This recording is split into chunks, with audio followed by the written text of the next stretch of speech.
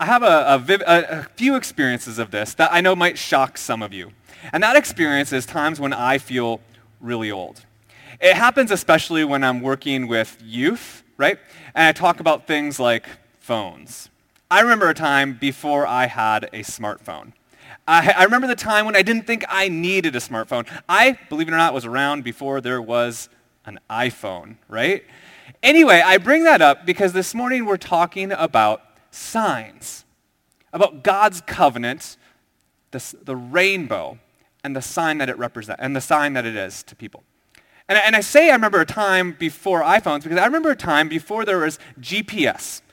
You know, a time when you might print off on MapQuest the directions. And I remember telling a youth at one point about that experience, or about the experience of getting out an atlas, because I did a number of road trips because I went to college in Southern California, and I was from Minnesota. So every semester I would drive from one end to the other so I could have a vehicle in the LA area, because as if you've been there, you know having a vehicle is almost essential to get around and do the things that are fun for a college student.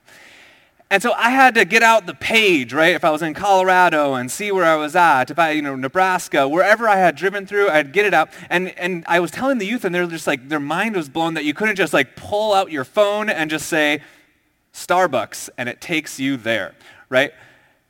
And during that time, one of the things that was critical is when you either needed coffee, food, or needed to take a break, right? You would be desperately searching for the signs that are ahead of you. You know, the town that was 30 miles away, 20 miles away, or the rest stop that was coming up, you know it was like the one that was in Nebraska. And it's only until you have started to travel that road a number of times that you get a rhythm of when you need to stop and where you need to stop. But the signs are essential, and they give you this sense of relief even before you get there. They even give you a sense of hope.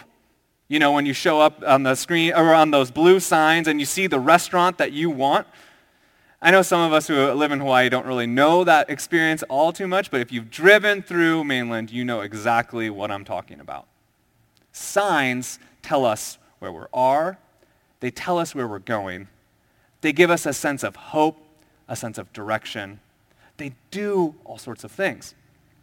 And God gives for us a sign.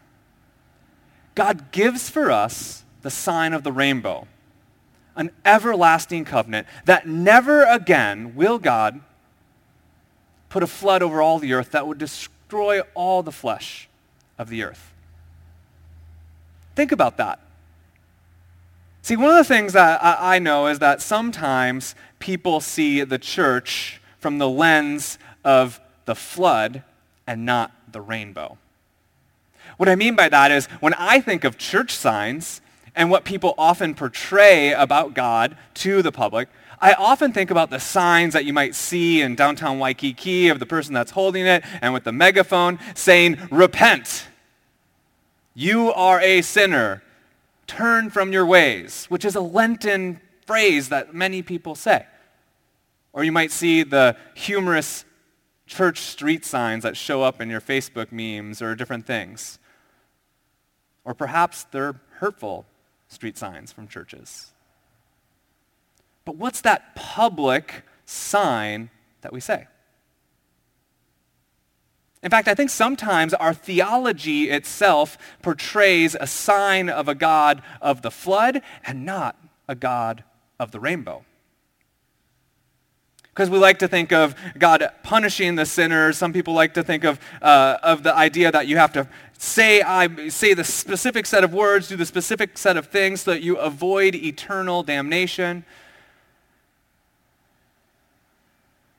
And it's hard to hear. Some people say specific lifestyles, specific ways of being in the world, if they don't conform to certain standards, are, in fact, something that God might judge. God is the God of the sign of rainbows. Immediately after this, Noah makes a mistake again, right? Immediately after this scripture, Noah goes and he gets plants a vineyard and drinks too much wine. And there's all sorts of things in his family dynamics that happen. And that's the story of the table that we talk about, right? That God's love is faithful and that we turn our backs. And God's love is faithful and that we turn our backs. And Jesus and this journey to the cross, our journey to that Easter Sunday, is not a journey of judgment, of God needing to bring the hammer down on someone, so brings it down on Jesus. But it's a journey of victory, of hope, and of love. Some people have a hard time with the image of the cross.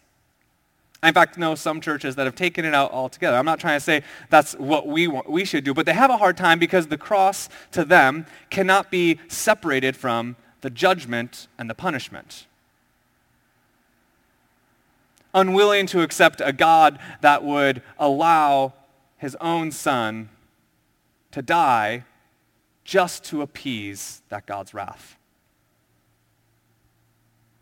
But to me, the cross symbolizes something greater than that. God's victory over death. There's so many ways to view what's called in theology atonement. What does the cross do? And for me, what the cross does is proves to us God's triumphant defeat over the powers that be, and the most existential one for us all is the power of death. The sign of the cross, the sign of the rainbow, to me portray not the judgment of God, but the love of God. And God's steadfast commitment to never leave us. And over again in the scripture passage, you hear that refrain that never again will this happen, never again will this happen. And yet, we find ourselves amidst a global pandemic that surely, I promise you, some people are saying is God's wrath upon this earth. Those of us who know the scripture would come back to the rainbow. To remember that God will not place judgment and destroy the people for that purpose.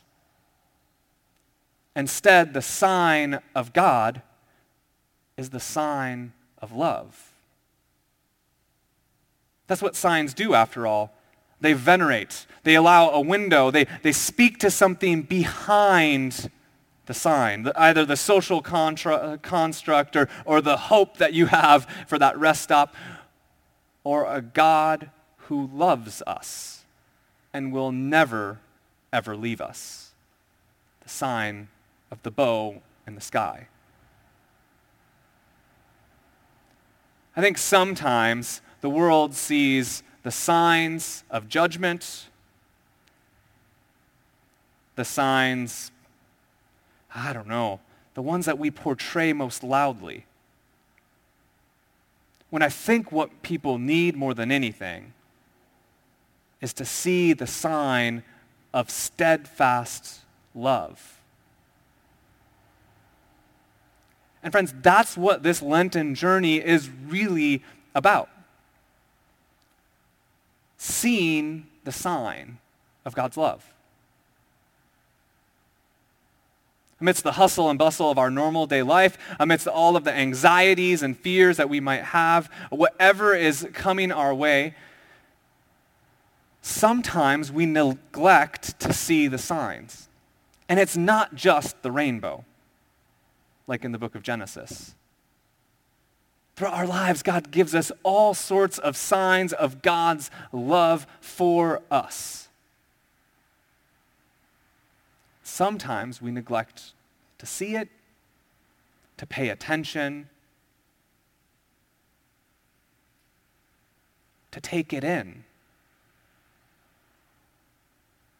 And so I think that there's a twofold question I have for us this morning. How do you see signs of God's love? And then, how do we become that sign in the world? That is, after all, what Christians are called to be. Bearers of Christ's image in the world. The church is referenced over and over again as the body of Christ. The physical representation of God's love on earth is us. We are that sign. How do we see it? How do we reveal it to the world? That's what our Lenten disciplines are about. Perhaps the lunch that you're giving up once a week is an opportunity to take your normal rhythm and set it aside and to see differently. Perhaps you might use that time to discern, to pray, to call someone that you know is going through a hard time.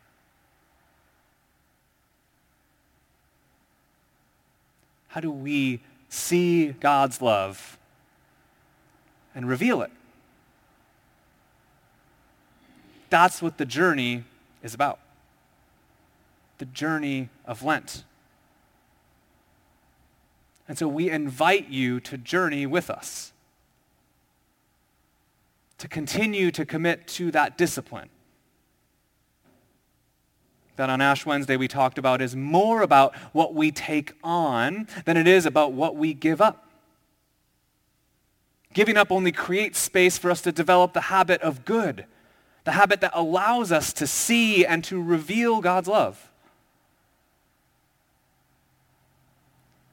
Friends, I strongly believe that those who don't go to church want to hear and see the church proclaim the sign of the rainbow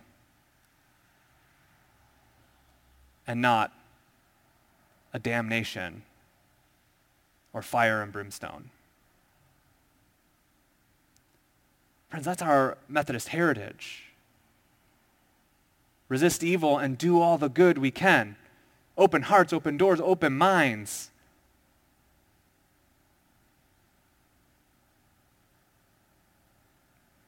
God's love will always be with us, even now amidst the pandemic.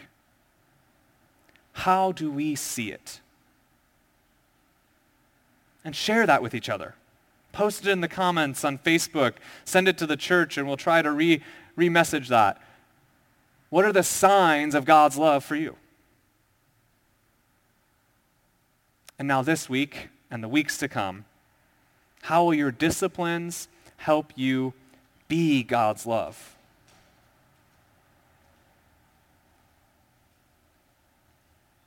How will it help you be literally a sanctuary, a presence of God's love that when others see you, they might get a glimpse? And that's not to think more highly of ourselves. In fact, if Jesus teaches us anything, it's to think less of ourselves, to humble ourselves, to give of ourselves, to maybe say to ourselves, I might not know. Or you have something of value to say.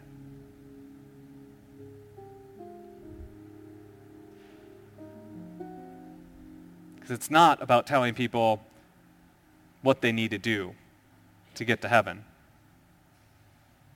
It's about telling people about the God of heaven who will never leave them and has come to them in Christ and given all of us a path that is more powerful than any other journey or path that we set ourselves on, and can defeat even the greatest power of death.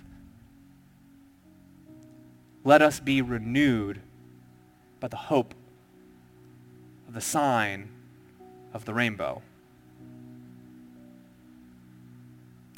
I invite you to pray with me.